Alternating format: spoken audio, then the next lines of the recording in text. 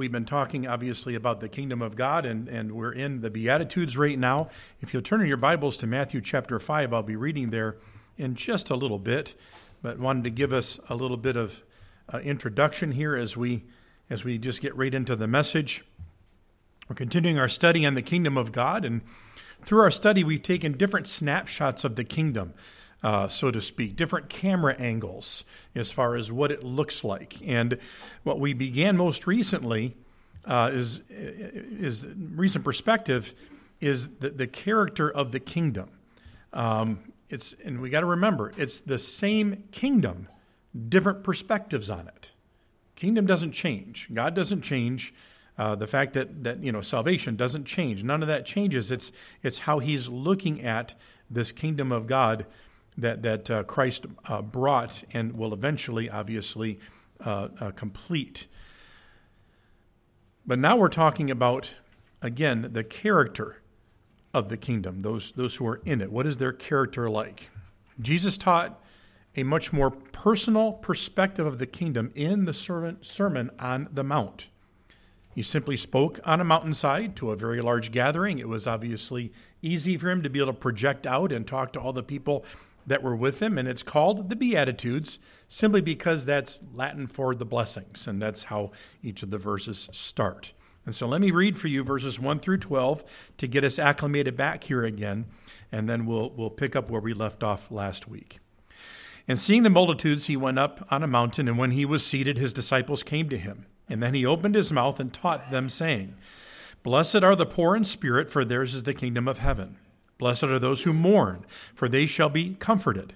Blessed are the meek, for they shall inherit the earth. Blessed are those who hunger and thirst for righteousness, for they shall be filled. Blessed are the merciful, for they shall obtain mercy. Blessed are the pure in heart, for they shall see God. Blessed are the peacemakers, for they shall be called sons of God. Blessed are those who are persecuted for righteousness' sake, for theirs is the kingdom of heaven. Blessed are you when they revile and persecute you, and say all kinds of evil against you falsely for my sake. Rejoice and be exceedingly glad, for great is your reward in heaven, for so they persecuted the prophets who were before you." We considered the first three character qualities last week, and I apologize, I missed a slide there, but that's okay. We looked at these first three qualities, and so here are the blessings thus far. Blessed are the poor. That's those who understand their spiritual condition before God and are humble. And those who are humble have God's favor. Okay, that's the blessing. The promise, they possess the kingdom of heaven. The second one, blessed are those who mourn. Those who sorrow over sin are blessed. And the promise there is they will be comforted. That's a beautiful thought today, isn't it? And then, blessed are the meek. Those who are gentle and kind, again, are blessed of God. The promise the earth is symbolic of inheriting the kingdom, because we know that there will be a point when God's kingdom, Christ, will come to this earth and he will establish his kingdom. And blessing, when we're talking about now reverting back to the Old Testament, had to do with having a part in that land. And so that's the idea here. It's more spiritually minded, but the idea is you have a piece of the kingdom. All right? That's the idea. You're a part of the kingdom. So that's what we've done so far. I know that you take a whole message and drive it into 3 points, but I just wanted to kind of get us to where we're at today. So a couple of things just to keep in mind I want to mention as some elemental characteristics of these blessings. The first one is kind of a review. Jesus is describing the character of those who are in the kingdom, not defining the entrance into the kingdom. Okay, there's a difference there. In his description of the kingdom, that's what he's doing. He's telling us what it's about and what it's like. He's not saying that this is defining how you are saved, how you are rescued. And we'll get into that a little bit later. These blessings of God rise above our present circumstances. They're not circumstance-based. We don't say, "Oh, I'm blessed because this is how I feel today." Or I'm blessed because here are my circumstances. These go above and beyond that, and we need to keep that in mind. Those who are in Christ, those who are a part of the kingdom, presently possess all of these blessings. Because we only partially experience them now, work with me here, okay? Follow this. And won't fully experience them until the kingdom is complete, is irrelevant. We still possess them. They are ours. But it's not going to completely come to fruition until Christ comes, until he makes his kingdom complete. And these blessings are to further inspire how we live and who we live for. All right? So this is kind of while we're on the earth here, this is a perpetual thing, right? You're blessed. And so as you're blessed, you want to continue to do this. Because why? Because you'll be blessed. All right? But ultimately, there is going to be an eternal blessing related to all of this, which is why we see the kingdom of heaven really, bookending, right? The Beatitudes, okay? So today we'll consider several more character qualities, and then next week we have a couple of more left. But this morning we're going to start with the longing for righteousness. Matthew 5:6 says, "Blessed are those who hunger and thirst for righteousness, for they will be filled." Hunger and thirst describe our need for two of the most basic things that we have to have in life that sustain life: food and water. If you think about it, breathing just happens. We don't have to think about that. We don't have to go foraging for oxygen, right? We just bring it in and then let it out and bring some more in, and that's how that goes. But food and water, we actually have to do something for, okay? A little bit different maybe than back in the day, so to speak, but we still have to do something for it. And the cravings of hunger and thirst tell us that our body needs something. I'm not talking about, if our tummies rumble a little bit because we haven't had lunch yet, okay? I'm talking about, that hungering and thirsting, right? Our bodies are telling us, I need something. So David then describes spiritual hunger and thirst, which is really what Christ is talking about here, back in Psalm 63. I wanted to look at that verse. Psalm 63:1, and the title of this, the titles in the Psalms are actually part of what is written. And it says here, a Psalm of David when he was in the wilderness of Judah. We don't know how or why. It could have been when he was a boy, whatever. Could have been when he was fleeing from Saul. I didn't look at it that closely, just frankly. But it says, "O God, you are my God. Early will I seek you. My soul thirsts for you. My flesh longs for you in a dry and thirsty land where there is no water." So here he was really just taking from his surroundings, right? And maybe even his own experience. And he's like, man, that's my hunger and thirst for you, God. He might have been out there the heat of the day and he was tired and hungry and thirsty. And he's like, this is my desire for God. So that's what David tells us.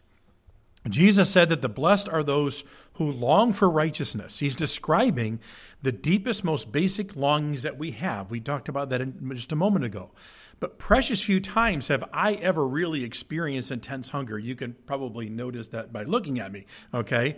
But, I can relate more closely to extreme thirst. And I'm not going to give you a huge story here, but we were hiking one time in what's called Big Bend National Park. And what they tell you about Big Bend is you have to want to go there. Right, it's off the beaten path down in Texas. It was summer. It was hot. We were there to see one specific bird, literally on the top of a mountain. And I took 2 Gatorades in my backpack. Let's just say I needed 4 or 5. Okay, it was hot. I was sweating, and by the time I got back down, I was not in great shape. Maggie will tell you she was getting nervous about me. Okay. I mean, I had just lost a lot of fluid. And so bottom line is I was intensely thirsty. I mean, I remember experiencing that. So that's the kind of craving, of really basic need and our desire for God and who he is, right? For our hunger and thirst for righteousness. And so here's the promise. The promise is they will be satisfied. All right? Well, where does this satisfaction take place? I want us to go through here and see some of the ways that this is described through both the New Testament and the prophet Isaiah. John 6:35 says, "And Jesus said to them, I am the bread of life. He who comes to me shall never hunger, and he who believes in me shall never thirst." See, this righteousness is not our own, is it? It's a righteousness that comes from Christ. Now, don't get me wrong. We want to live according to his standard. We want to do what he wants to do, but the promise is that we will be satisfied. John 7:37-39. On the last day, that great day of the feast, Jesus stood and cried out, saying, "If anyone thirsts, let him come to me and drink. He who believes in me, as the scripture has said, out of his heart will flow rivers of living water." But this he spoke concerning the Spirit, whom those believing in him would receive. For the Spirit, Holy Spirit, was not yet given because Jesus was not yet glorified. A little bit more information on there, isn't it? Now let's go back to Isaiah 55:1. So we've seen what Jesus said. Now we're going to look at really the prophecies that kind of back this up. We've already read this part earlier in our service, but it says, "Everyone who thirsts, come to the waters, and you have no money for food," right? That's what we see here. I can added that. "Come and buy and eat. Yes, come buy wine and milk without money and without price." And we already know from the context that these are spiritual things. Isaiah 44:3 backs that up. "For I will pour water on him who is thirsty and floods on the dry ground. I will pour my Spirit on your descendants and my blessing on your offspring." Now let's go back to John again. All right. So far what we have here is we have this hunger and thirst. That hunger and thirst is ultimately satisfied in the Lord himself. John 4:13-14 says this. Jesus answered and said to her, this is the story of the woman at the well. We looked at this recently, several messages ago. "Whoever drinks of," and I just wanted to make sure we understand, the water from this well that they were talking over will thirst again. "But whoever drinks of the water that I shall give him will never thirst. But the water that I shall give him will become to him a fountain of water springing up into eternal life." The satisfaction from God is eternal life and the Holy Spirit. We talk a lot about salvation, about eternal life, about having our forgiveness in Christ. But many verses directly connect the work of the Holy Spirit and the presence of the Holy Spirit in relation to salvation. And again, there's nothing wrong with how we talk about salvation, but we do need to include for just a moment. So I want us to really see what is the part of the Holy Spirit in all this, because, he does have a part in this. The scriptures tell us that the Spirit gives us eternal life. John 3:5-7 say this. "Most assuredly I say to you," as Jesus is talking, "unless one is born of water and the Spirit, he cannot enter the kingdom of God. That which is born of the flesh is flesh. That which is born of the Spirit, the Holy Spirit, is spiritual. Do not marvel that I tell you, you must be born again." Now, you probably know, but in this context, he was talking to one of the greatest minds of their day, of Nicodemus. He was one of the high officials with the Pharisees. And Jesus was telling him, don't be amazed at this. Don't be startled at this. This is the basics. You had to be born again. And it's a spiritual birth. Birth by water, natural birth. Birth by the Spirit, supernatural birth. You need them both. Then I want us to read in Romans chapter 8. Now, folks, this is for illustration purposes. There's a ton in here that we can't go over this morning, and it kind of kills me sometimes. But we're gonna look at verses 1-17, and I just want this to wash over you as Paul now takes the same principles that Jesus just said, and he expounds on those a bit. Okay, Romans chapter 8, beginning in verse 1. "There is therefore now no condemnation to those who are in Christ, who do not walk according to the flesh." That word there, walk, quite often in the scriptures when we're talking about this is lifestyle, living, Okay? Therefore, there is therefore now no condemnation to those who are in Christ Jesus, who do not live according to the flesh, but according to the Spirit. We know what that according to Spirit is. We just read it, right? For the law of the Spirit of life in Christ Jesus has made us free from the law of sin and death. For what the law could not do, in that it was weak through the flesh, God did by sending his own Son in the likeness of sinful flesh on account of sin, or because of sin. He condemned sin in the flesh, that the righteous requirement of the law might be fulfilled in us who do not walk according to the flesh, but according to the Spirit. For those who live according to the flesh set their minds on the things of the flesh. Those who live according to the Spirit, the things of the Spirit. For to be carnally minded is death, but to be spiritually minded is life and peace. Because the carnal mind is enmity, that's against, right? That's be an enemy of God. For it is not subject to the law of God, nor indeed can be. So then, those who are in the flesh cannot please God. But you are not in the flesh, but in the Spirit, if indeed the Spirit of God dwells in you. And that's not a maybe, maybe not. That's just a condition, right? Since you are a follower of Christ and the Spirit is in you, you have life, right? Now, if anyone does not have the Spirit of Christ, he is not his. And if Christ is in you, the body is dead because of sin, but the Spirit is life because of righteousness. But if the Spirit of him who raised Jesus from the dead dwells in you, he who raised Christ from the dead will also give life to your mortal bodies through his Spirit who dwells in you. Therefore, brethren, we are debtors, not to the flesh, to live according to the flesh. For if we live according to the flesh, you will die. But if by the Spirit you put to death the deeds of the body, you will live. That is that hungering and thirsting after what? Righteousness. Okay? For as many as are led by the Spirit of God, these are the sons of God. For you did not receive the spirit of bondage again to fear, but you received the Spirit of adoption, by whom we cry out, Abba, Father. And the Spirit himself bears witness with our spirit that we are children of God. And if children, then heirs, heirs of God, and joint heirs with Christ, if indeed we suffer with him, that we may also be glorified together. Like I said, folks, that's a lot of information. But what does it tell us? God, the Holy Spirit, is integral in our relationship with God himself, right? We believe in the Father, the Son, the Spirit. The triune God is worked on our salvation. But think about it for a minute. How could it be any different? God cannot divide himself either in his substance or in his purpose. Right? We believe in God, the three in one. God the Father, God the Son, God the Holy Spirit. Three persons, the same God. I know. Your brain starts to leak, but that's the way it is. That's the revelation that we have from him. Amen. But those three persons, they have different roles within what we call the Godhead, within the Trinity. But all three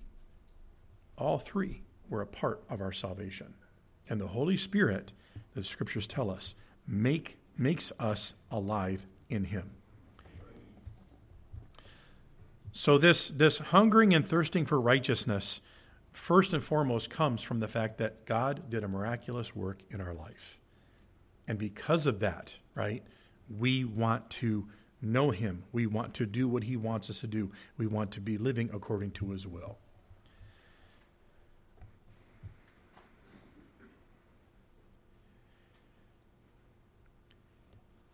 We talked for a moment about the woman at the well. And in 1 John 4:14, it says something a little bit different here. It says, and we have seen and testify that the Father has sent the Son as the Savior of the world. The woman at the well, he declared, it's me. I'm the one who's come, right? But here we see clearly, Christ is the Savior. We're not saying that the Spirit died for our sins. We're saying the Spirit makes us alive through what Christ did. They're all working together, all right? So I just want to make sure, again, that we are clear about all this. So then we move on to our next category today, our next blessing, and it's blessed are those who are merciful. Matthew 5:7. Blessed are the merciful, for they shall obtain mercy. To be merciful literally means to be full or filled with mercy. A word we use more often than mercy is compassion. The root meaning of compassion is with emotion. But compassion is different than what we would call sympathy. Sympathy is with emotion too. Sympathy is good, but it really is purely an emotional response. You know, that's like when you're in the store or at the park or something and a little child falls and skins their knee and you're like, oh, you know, that's sympathy. Compassion, you go and you clean the wound. Okay? Compassion or mercy certainly has an emotional response, but it's often accompanied by doing something to lighten or relieve or lift up the other person. So that's the difference. It's kind of sympathy in action. And when we think about what we can do, being people who are compassionate, all we may be able to do is provide sincere prayer, not just, I'll be praying for you, right? But actually sincerely praying for someone, give someone some form of encouragement. But those can be very important things. I think sometimes we diminish those things. But praying for someone, I mean, let's face it, it's not our prayers that are important there. It's who we're praying to, right? It's our asking God to have an effect on their life in some way, according to His will. Or again, it might be some words that we can use, giving them a Bible verse, sending a note, whatever it might be. Those are important things. At other times, we show compassion in much greater ways, and we just don't have the time to go through all those. But the point is, our compassion can actually cost us. And that's actually a good thing. It's a good thing to live sacrificially to make a difference in someone's life. Brother Brian was talking about that this morning, as far as even just how our attitude toward, what God has given to us and what He's entrusted to us in our wealth, so to speak. So in all of these different things, we can see that there's big things or small things, but I think it's safe to say our world really needs compassion and mercy today.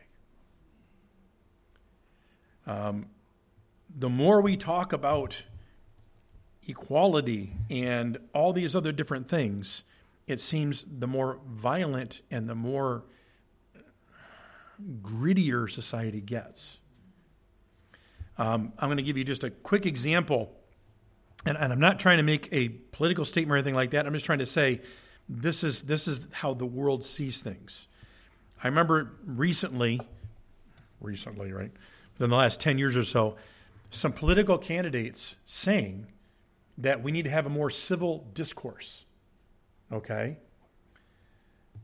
These same politicians were civilly discoursing about the right to kill unborn children. All right?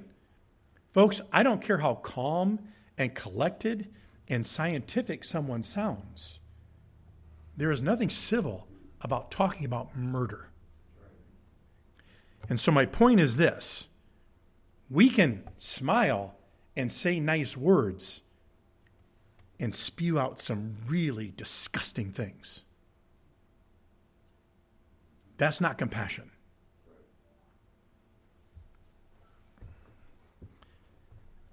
That's how the world sometimes defines civility and compassion and niceness.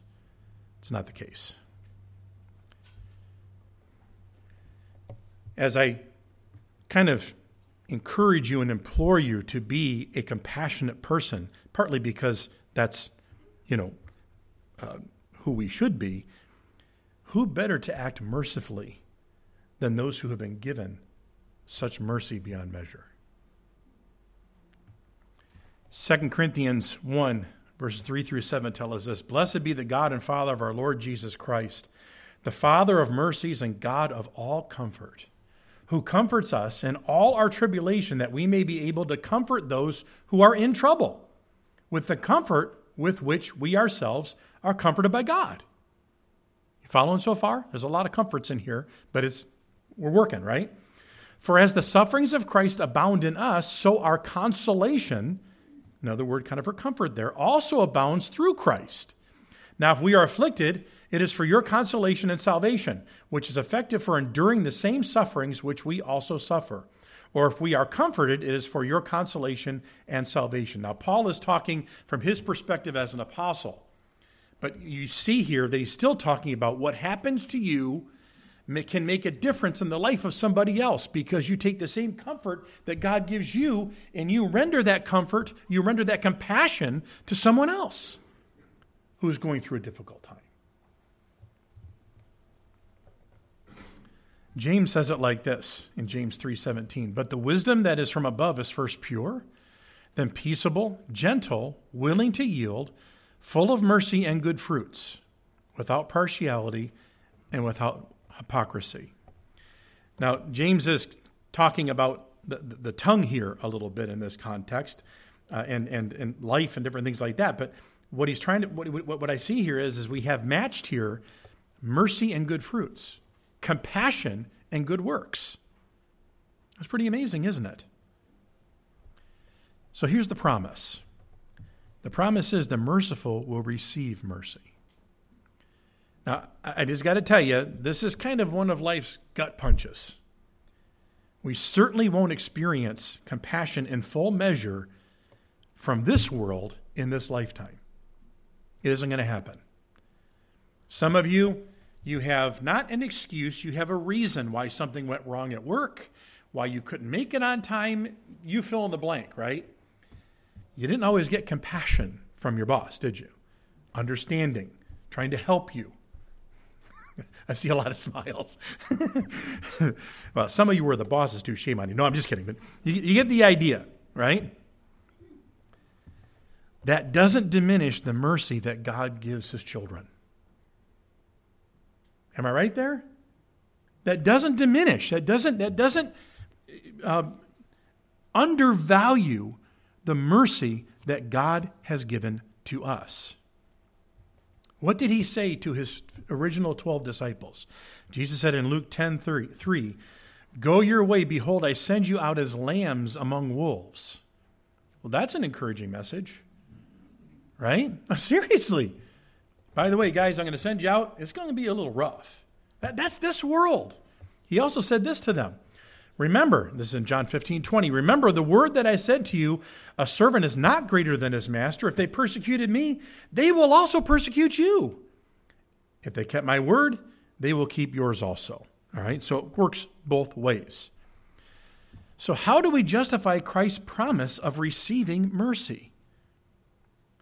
We can rattle off hundreds of examples of unmerciful acts around us, right? Let's just look at the news.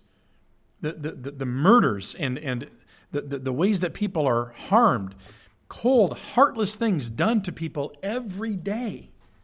That's what we hear about.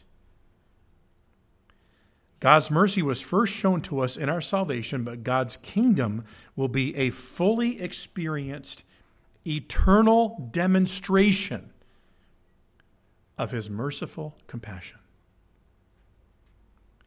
Here's the point. We already possess it, but it's coming.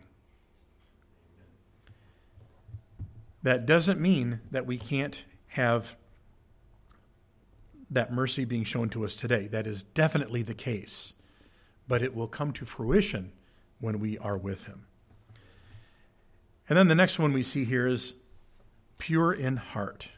Matthew 5:8. Blessed are the pure in heart, for they shall see God.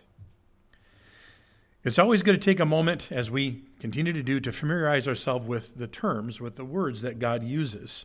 In our language, sometimes they're not quite as crisp as they would be in the Greek. And not that there's some deeper meaning here, but pure means to be morally clean or innocent.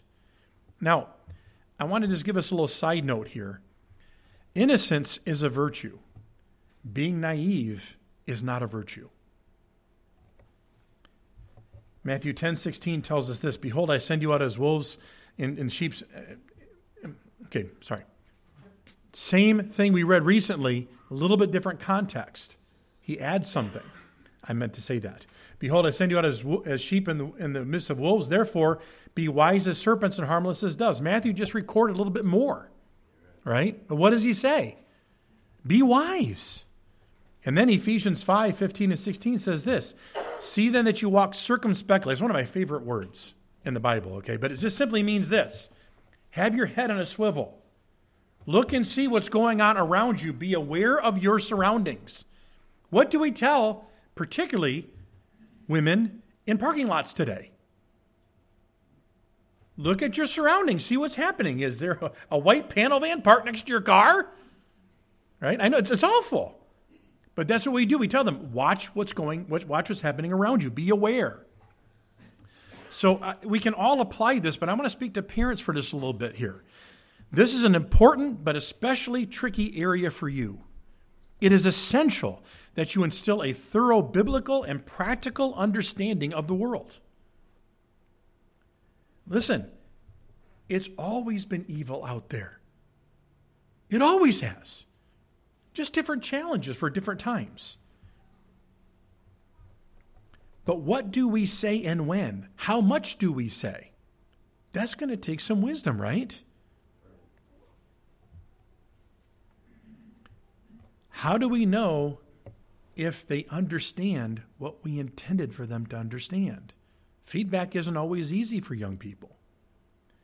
At the same time, we have to make sure we instill God's other commands, like we've been talking about, gentleness and mercy. It will take real contemplation, wisdom, and prayer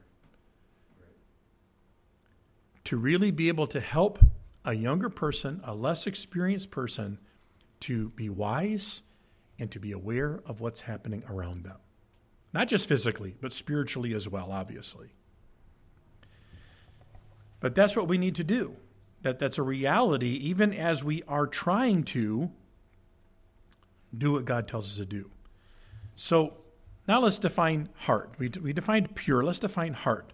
Depending on the context of how this word is used, it can refer specifically to the emotional side of us. Okay? It's our heart, right? Oh, my heart is breaking. We all get that. Most of the time, it's all-inclusive, but most of the time it's all-inclusive. I'm sorry about that. Struggling a little bit this morning. So when we're talking about all-inclusive to what? All-inclusive to basically the person inside of us, the real us, not our physical, but the spiritual side of us, so to speak. It's how we think. It's our motives. It's our emotions. It's all of them all put together. So the heart is who we are. Therefore, purity in heart is a spiritual and moral cleanness that involves every part of our inner person. That's what Jesus is speaking about here. So what are we supposed to be? We're supposed to be pure in heart. We're supposed to be clean in every part of us. That's what he calls us to. Blessed are you. And then we go to the promise. The pure in heart shall see God. 1 Peter declares this very well, very clearly in Scripture. We're going to look at verses 15 and 16 of chapter 1. But as he who called you is holy or set apart from sin, you also be holy in all your conduct, because it is written, be holy, for I am holy.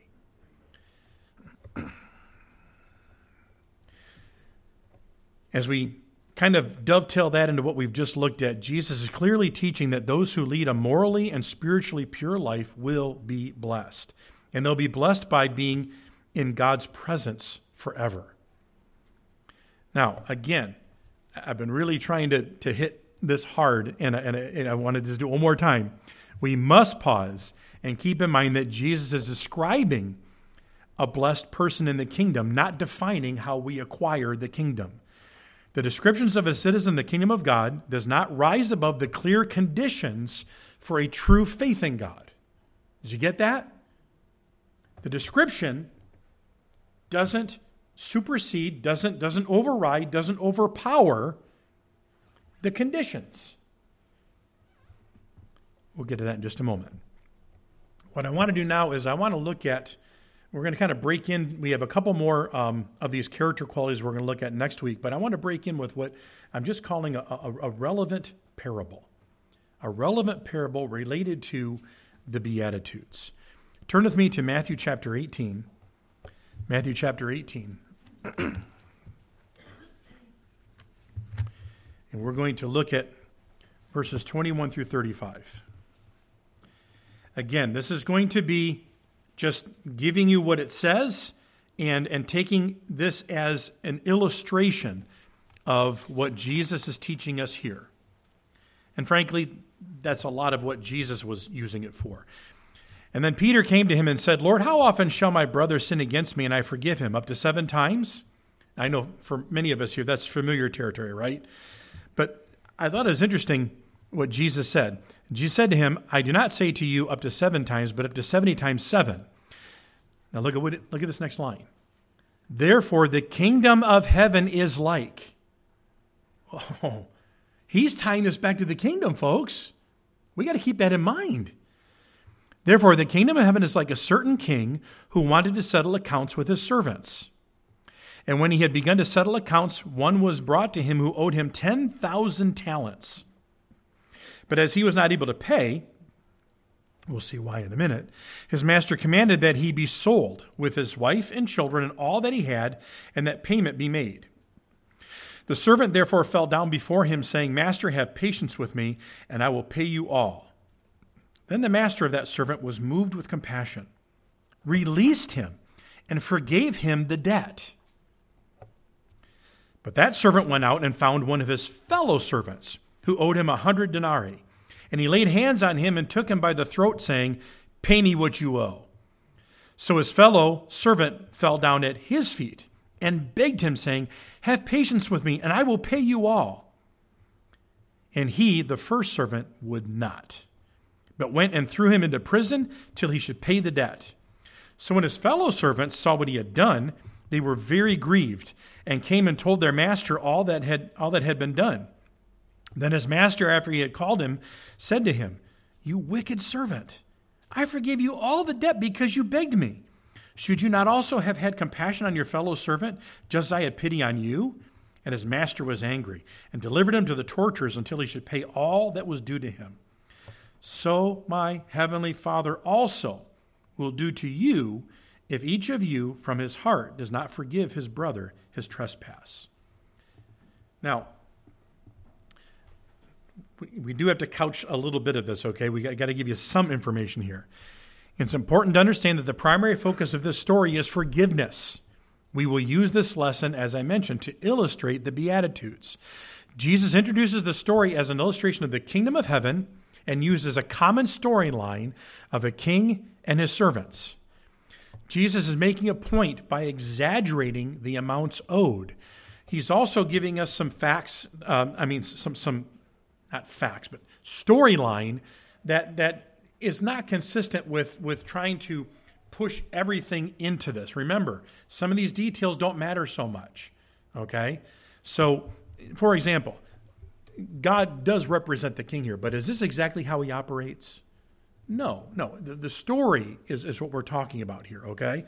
So, as we're looking at here, Jesus is making a point of exaggeration. If we go to the worth of a silver talent, not a gold talent, but a silver talent, then this first servant would have owed his king, in today's dollars, about $225 million. Now, I can imagine that, and by the way, could he pay it back? No. And that was the whole point of it. But can you imagine calling your bank or credit card company today and saying, hey, you know that loan that I have out for over $250 million? Yes. Could you just forgive that for me? And they say, sure. Now, you didn't earn any money, but what you owed is gone. Right? Of course, that wouldn't happen.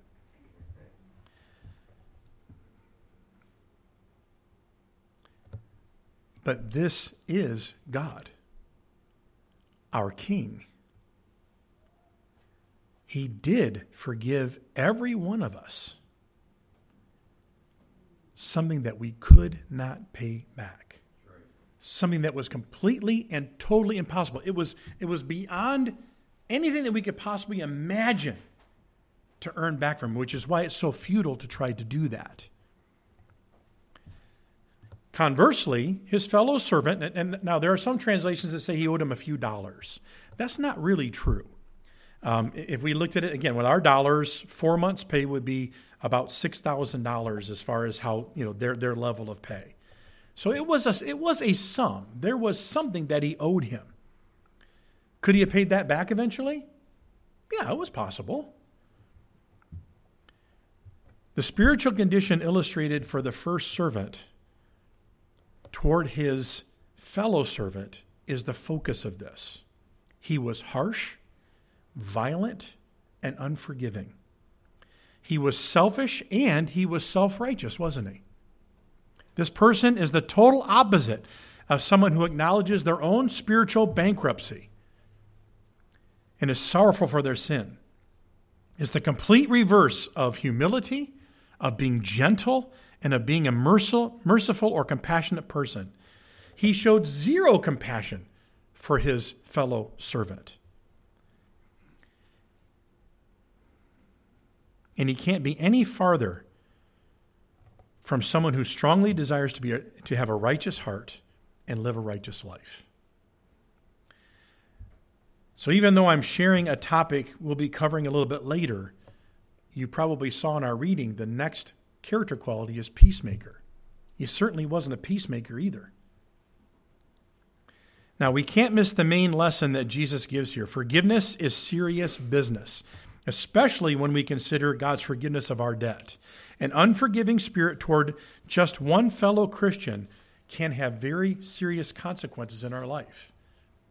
Remember, Jesus broke from the story, and he said, I'm paraphrasing wildly here, don't think that there won't be any consequences if you hold something against somebody else. So, children and parents and children, spouses, brothers and sisters in Christ, if you have that thing, that offense that you're holding on to, understand there are consequences. We say sometimes, right? Well, you should forgive because when you hold on to that, it hurts you more than them, right? That's only the half of it. God is not pleased with us. Jesus told this whole story so that we understand you need to forgive. But the basis of that is the amazing forgiveness that we've received in Jesus.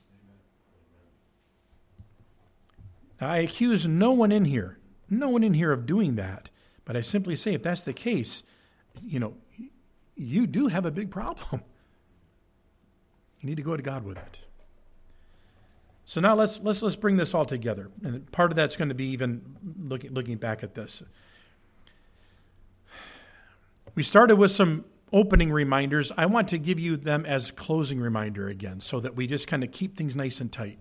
Jesus is describing the character of those who are in the kingdom, not defining entrance into the kingdom.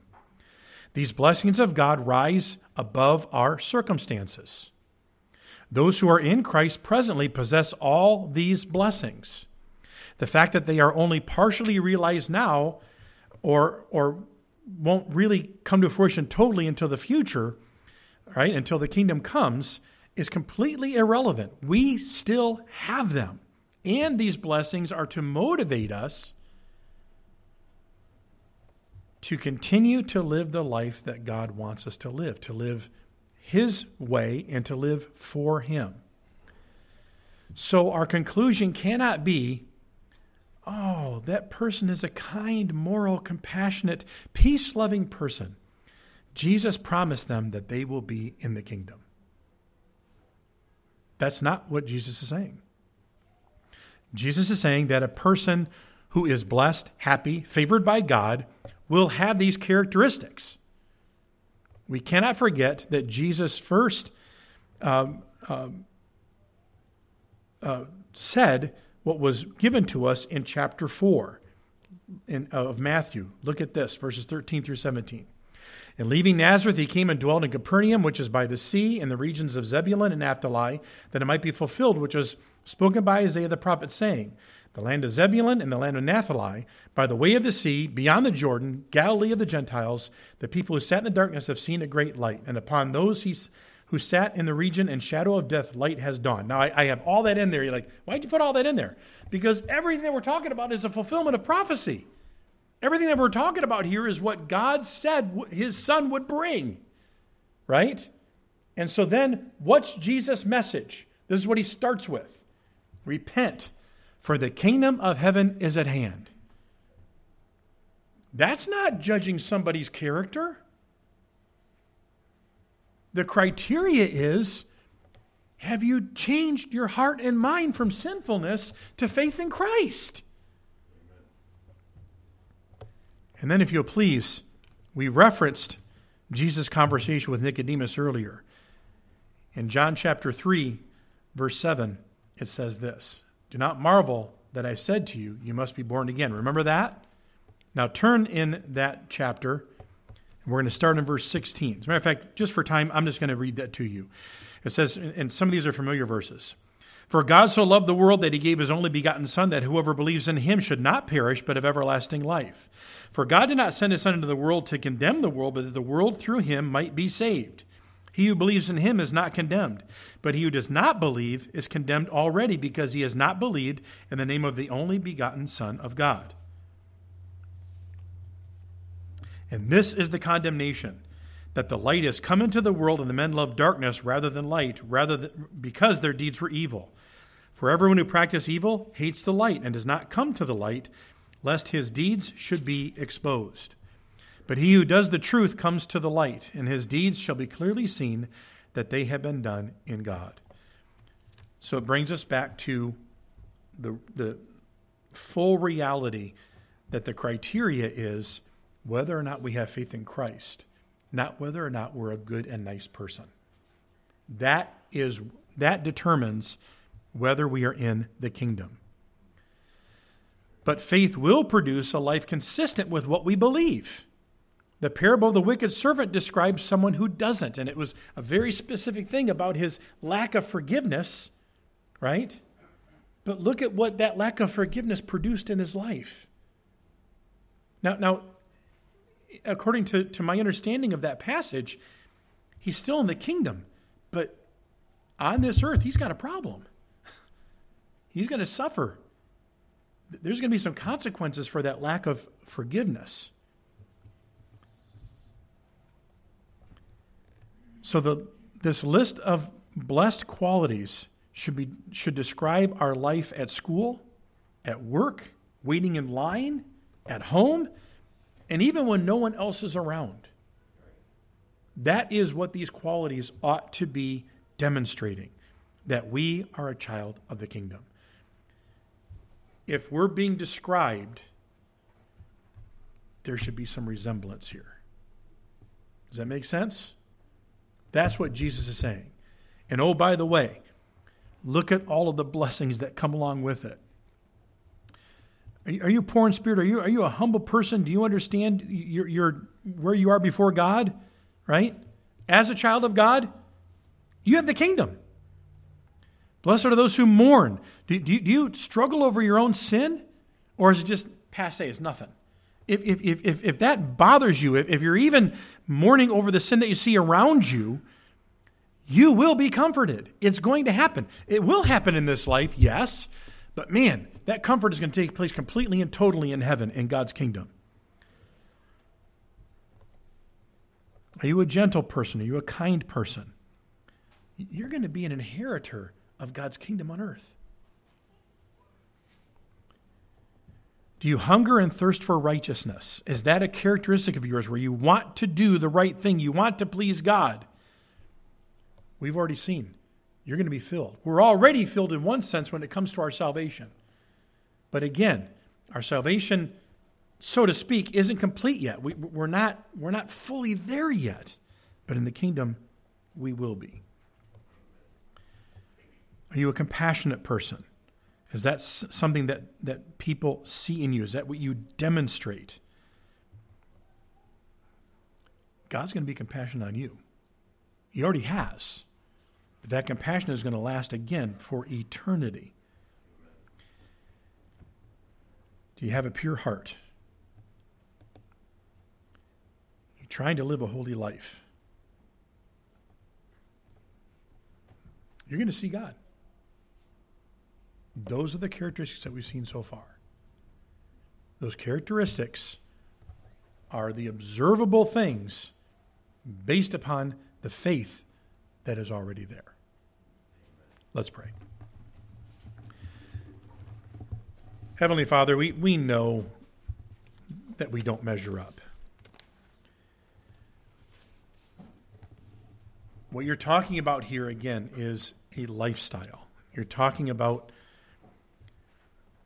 a heart and mind that is bent toward, that is dedicated to you because of what you have given to us. And even as we think of that wicked servant, the one that you have to discipline, because there's that one other servant that they just can't forgive or won't forgive. Lord, it's just a warning to us that that's not acceptable to you, even from one of your children. And that just illustrates, Lord, any number of things that we could have in our life that we need to get rid of. But Father, as we just consider the kind of person that we are to be living like, really everything points back to Christ. He lived a perfect sinless life. Everything about his life was for us, for others. Doing your will. On and on we could go. No, he did not have to mourn over his sin. But he sure suffered for ours. And so we thank you that your word tells us that if we're hungry, if we're thirsty, come. First, as someone who does not know you, who does not have a relationship with you, if these words have penetrated someone's heart and they now have that hunger and thirst to know you, Lord, I pray that you'll draw them to yourself as only you can. We're dependent upon that. Father, if we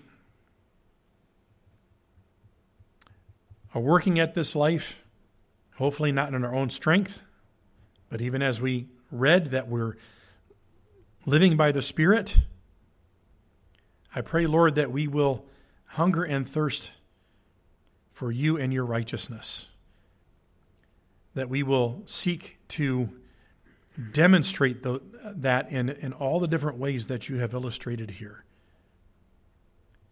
Because ultimately, it's a celebration and a furtherance of your kingdom.